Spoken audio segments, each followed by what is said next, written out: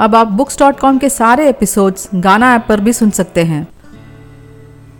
हम सभी में समान हुनर नहीं है, लेकिन हम सभी के पास अपने हुनर को विकसित करने का समान अवसर है। नमस्ते श्रोताओं, आशा है आप सब ठीक हैं। मैं सुभाषिनी books.com के एक और प्रेरणादायक प्रकरण में आपका स्वागत है। आपको ताज्जुब होगा कि मैंने आज डॉक्टर APJ अब्दुल कलाम की इस उद्धरण से क्यों शुरुआत की। जैसा कि आप जानते हैं कि मैं पिछले 2 हफ्तों से द 5 AM क्लब की समरी कर रही हूँ और यह उद्धरण इस किताब के लिए काफ़ी ठीक बैठता है। अगर आपने पिछले एपिसोड नहीं सुने हैं तो कृपया उन्हें चेक करें ताकि आप इस कड़ी को और बेहतर समझ पाएं। इससे पहले कि मैं इस किताब को समेटूं, आपके लिए एक छोटा सा रिकैप। अब तक हमने आदत स्थापना प्रोटोकॉल, आदत को स्वचालित करने के तरीके, 20-20-20 के फॉर्मूले और अभिजात वर्ग के 4 फोकस पर चर्चा की है। एक नदी पहाड़ को अपने ताकत से नहीं बल्कि अपने निरंतर बहाव से काटती है। इसी तरह ज़रूरी नहीं सफल लोग अपनी प्रतिभा से सफल हों, वे अपनी निरंतरता और दृढ़ता से भी सफल हो सकते हैं। कामयाब लोगों को पता होता है कि कामयाबी के लिए हुनर की नहीं बल्कि लगातार मेहनत करते रहने की ज़रूरत होती है। क्या आपने कभी सोचा है कि क्यों अधिकतर लोग अपने जीवन में छोटे पदों में ही सीमित रह जाते हैं? ऐसा इसलिए होता है क्योंकि वे अक्सर मल्टीटास्किंग करते हैं या कई छोटे कामों में उलझ जाते हैं, जबकि सफल लोग अपना समय एक महत्वपूर्ण कार्य के लिए समर्पित करते हैं और अभिजात वर्ग बन जाते हैं।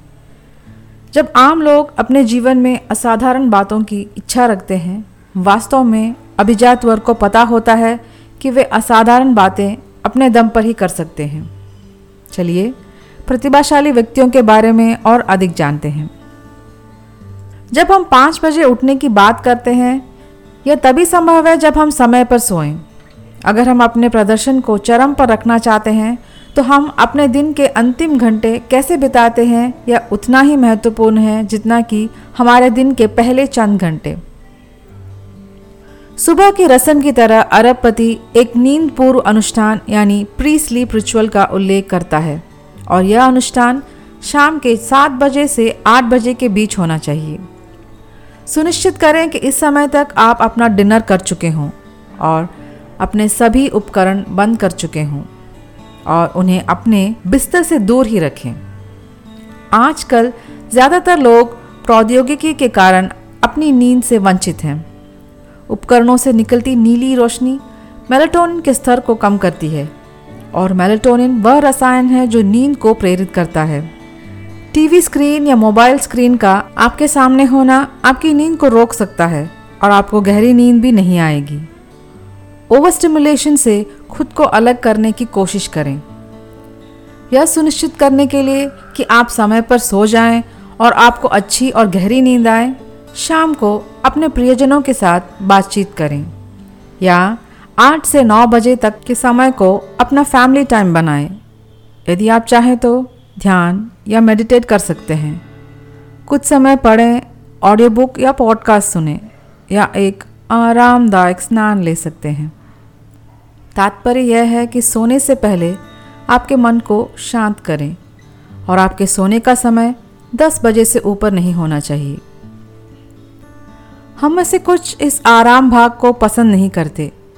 उद्यमी यह स्वीकार करती हैं क्योंकि उसे लगता है कि सोना आलस की निशानी है और कहती है कि काम न करने पर वह अपने आप को दोषी मानती है।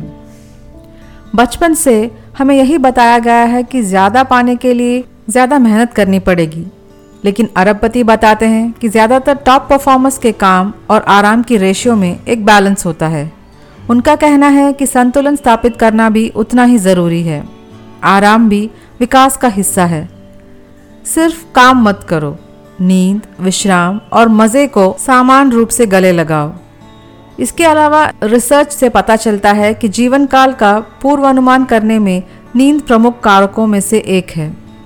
अब जब हमें सुबह के अनुष्ठान और नींद पूर्व अनुष्ठान के बारे में पता चल चुका है, कैसे इसे लंबे समय तक कायम रखें, इसके लिए हमें समग्र रूप से खुद का ध्यान रखना होगा।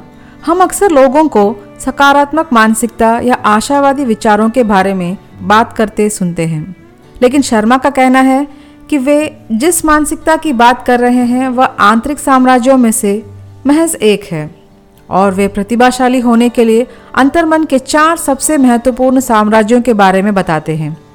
आइए हर एक को विस्तार में समझते हैं। पहला है मानसिकता या माइंडसेट। यह हमारे मनोवैज्ञानिक पहलू से संबंधित है, जैसे कि हमारी सोच और आशावाद। हमारी गहरी मान्यताएं हमारे दैनिक व्यवहार को चलाती हैं। हमें अपने आत्मभाषण और अपने दृष्टिकोण को अनुकूलित करने की कोशिश करनी चाहिए।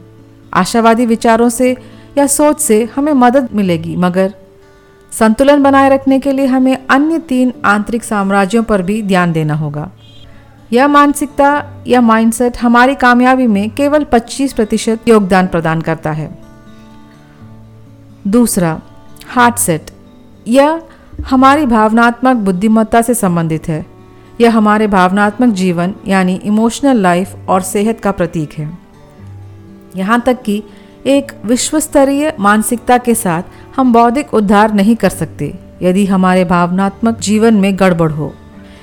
यदि हमारा अपने दोस्तों और परिवार वालों से संबंध अच्छे नहीं हैं या पुराने बातों को हमेशा सोच सोच कर हम परेशान रहते हैं या लोगों को माफ़ नहीं कर पाते हैं और इमोशन दिल में दबा कर रख लेते हैं, तब भी हम आगे नहीं बढ़ सकते। जब जहरीले भावनाओं का वज़न हमें नीचे खींच रहा हो, हम महारत प्राप्त नहीं कर सकते। दूसरों की भावनाओं को समझना आना चाहिए। किसी भी चीज़ पर जल्दी से प्रतिक्रिया कर देने से और जल्दी से गुस्सा हो जाने से भी हम आगे नहीं बढ़ पाएंगे, क्योंकि इस तरह से हम कभी किसी से जुड़ नहीं पाएंगे। हमारा खुद पर नियंत्रण नहीं होगा और हम सिर्फ एक मीडियोकर जिंदगी ही जिएंगे। एक स्वस्थ भावनात्मक जीवन के लिए हमें खुद को व्यक्त करने और स्वस्थ भावनात्मक जुड़ाव रखने की आवश्यकता है। यह हमारी सफलता के लिए महत्वपूर्ण है। सिगमंड फ्रॉयड ने टिप्पणी की है कि अव्यक्त भावनाएं कभी नहीं मरेंगी, वे जिंदा दफन हो जाती हैं और बाद में घिनौने तरीके से प्रकट होती हैं। हम अपने भावनाओं का प्रबंधन कितने अच्छे से करते हैं, यह हमारे प्रदर्शन में अंतर लाता है। इसीलिए सकारात्मक भावनाओं को बढ़ाएं और कृतज्ञता का अभ्यास करें। तीसरा, हेल्थ सेट। जैसे कि नाम से पता चलता है कि यह हमारी शारीरिक फिटनेस से संबंधित है। यह सुनिश्चित करता है कि हमारे दिमाग की अनुभूति अपने उच्चतम स्तर पर काम कर रहा है। अरबपति मजाक मजाक में कहते हैं, आप मरकर किसी इंडस्ट्री के टाइटन नहीं हो सकते हैं। यदि आप अपने साम्राज्य के प्रभारी बनना चाहते हैं तो इसके लिए आपको पर्याप्त समय तक जीवित रहने की आवश्यकता है। अगर आपको हेल्थ की वैल्यू समझनी है तो आप किसी अस्पताल में जाकर देखिए। एक बड़ी विरासत का निर्माण करने के लिए हमें अच्छे स्वास्थ्य की ज़रूरत है। इष्टतम फिटनेस यानी ऑप्टिमल फिटनेस के लिए प्रतिबद्ध होना ही हमें कुछ उत्पादक दशक प्रदान करेगा। इसलिए हर रोज़ अपने स्वास्थ्य के लिए वक्त निकालिए और व्यायाम कीजिए। यह आपको लंबे समय तक जीने में मदद करेगा। यह हमें ऊर्जा प्राप्त करने, कुछ तनाव कम करने और खुश रहने में मदद करेगा। अंतिम और महत्वपूर्ण चौथा साम्राज्य जिसके बिना हम अधूरे हैं वह है सोल सेट। यह आध्यात्मिकता से संबंधित है। रोज़मर्रा की जिंदगी हमें सतही और भौतिकवादी जीवन की ओर खींचती है। सुबह के शांत क्षणों में कुछ समय निकालिए और याद करें कि आप वास्तव में कौन हैं। उन सभी चीज़ों को याद रखें जो आपको बनाती हैं और आप जो कर रहे हैं वह क्यों कर रहे हैं। खुद को अपने आत्मा से जोड़ने के लिए हमें ध्यान या मेडिटेशन करना चाहिए। जब आप इस सोल सेट पर फोकस करेंगे तो आप अपने सर्वोत्तम रूप से जुड़ पाएंगे और दुनिया को एक अलग नज़रिए से देखेंगे। आपके लिए फिर भौतिकवादी चीज़ों की कोई अहमियत नहीं होगी। अपने सर्वोत्तम रूप से फिर से कनेक्ट होने पर सर्वोच्च शक्ति यानी ईश्वर से कैसे कनेक्ट हो, इस पर ध्यान करें। सिर्फ ये 4 साम्राज्य ही नहीं, शर्मा सफलता को बनाए रखने के लिए 10 युक्तियों को सूचीबद्ध करते हैं। आइए कुछ महत्वपूर्ण युक्तियों पर गौर करें। संपूर्ण फोकस का बुलबुला। शर्मा के मुताबिक जो लोग अपने क्षेत्र में उत्कृष्टता हासिल करते हैं वे सख्ती से विकर्षण से दूर रहते हैं। वे संपूर्ण ध्यान के टाइट बुलबुले, जिसे अंग्रेजी में tight bubble of total focus कहते हैं, में काम करते हैं। इस बुलबुले में कोई भी उन्हें बाधित नहीं कर सकता। यदि आप इस पर अमल करना चाहते हैं तो व्यवधान और विकर्षणों से दूर एक दिनचर्या निर्धारित करें। यह रूटीन आपको अपने काम पर पूरी तरह से फोकस करने की अनुमति देगा। 90-91 का नियम। अगले 90 दिनों के लिए अपने काम के पहले 90 मिनट का उपयोग एक चीज़ की पहचान करने के लिए करें जो आपके काम को क्रांतिकारी बदलाव ला सकता है। ऐसा करके आपने सुनिश्चित किया कि आपके दिन का पहला 90 मिनट पूरी तरह से आपके करियर की सबसे महत्वपूर्ण गतिविधि पर केंद्रित है, जो आपको उत्कृष्ट परिणाम देगा। 60/10 की विधि। हर घंटे काम करने के बाद 10 मिनट का ब्रेक लें। तीव्र गति से चलें, थोड़ा पानी पिएं, कुछ स्ट्रेचेस करें और फिर काम पर लग जाएं। ऐसा करके आप सुनिश्चित करते हैं कि आप अधिक तनावग्रस्त नहीं हैं। ऐसा करने पर आप महसूस करेंगे कि आप लंबे समय तक एक ही जगह पर नहीं बैठे हैं और आप अपने आप को अक्सर रिफ्यूल करते रहेंगे। साप्ताहिक डिज़ाइन प्रणाली। हर सप्ताहांत आपको बैठकर पूरे सप्ताह की योजना करनी होगी। अधिमानतः रविवार को आपका सप्ताह कैसा दिखता है? इस सप्ताह आप किन चीज़ों को पूरा करना चाहते हैं?